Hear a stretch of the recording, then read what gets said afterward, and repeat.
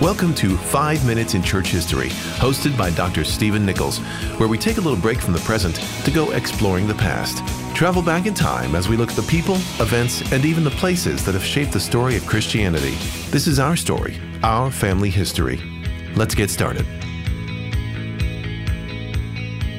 Welcome back to another episode of 5 Minutes in Church History. On this episode, we're going to be talking about an 8-syllable heresy. Now, the 8-syllable heresy is this. Are you ready? I will pronounce it slowly and see if you can follow along. Apollinarianism. Apollinarianism was declared a heresy first at 381 by the Council of Constantinople. It was also dealt with at the Council of Chalcedon in 451. What is Apollinarianism? Apollinarianism is so named from the bishop Apollinaris. Apollinaris was born in 310. Some think he could have been born as early as 300. We don't know for sure, but he was probably born around 310. He died in 390, so his life almost spanned the entire 4th century. In 360, he was appointed bishop of Laodicea.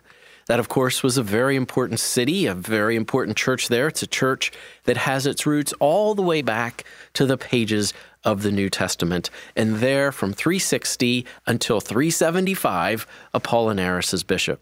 He was also friends with Athanasius. Athanasius was that crucial 4th century figure in the church's development of Christology. It was Athanasius who fought so valiantly for the doctrine that Christ is fully God and fully human.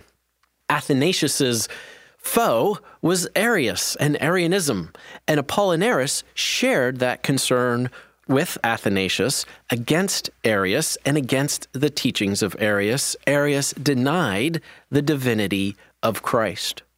Apollinaris, however, overreacted to the teachings of Arius, and he went too far in the other direction, and here is his heresy. What Apollinaris believed was that Jesus, who was both a material being and an immaterial being, or all human beings are material and immaterial. That is to say, we have a body and we also have a soul, or we have an immaterial part.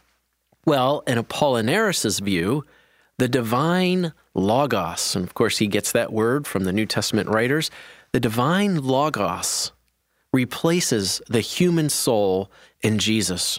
And so Jesus, the God-man, is not fully human. He's only a material man. And we know that being human is far more than just being a material being. It also necessarily entails our immaterial part, or being both material and immaterial.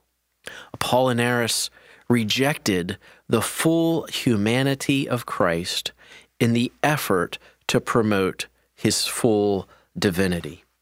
Well, this teaching was roundly rejected by the church at various synods held throughout Rome, and in 374, he was dismissed from his post as bishop of Laodicea, and as one book that I looked into said, he was never heard from again.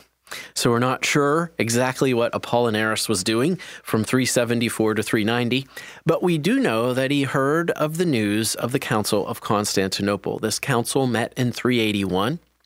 It met for two reasons. One, it needed to reaffirm the teachings of the Nicene Creed and the Nicene Council of 325.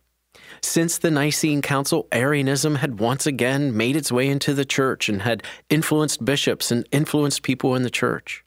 And then, of course, the other reason is this 8-syllable heresy we've been talking about, Apollinarianism. And Apollinarianism needed to be dealt with as a church council.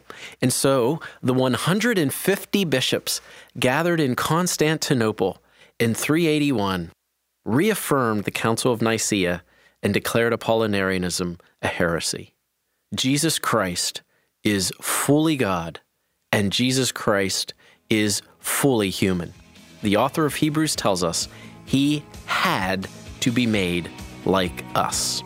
I'm Steve Nichols. Thanks for joining us for 5 Minutes in Church History. For more information or to listen to past episodes, please visit 5minutesinchurchhistory.com.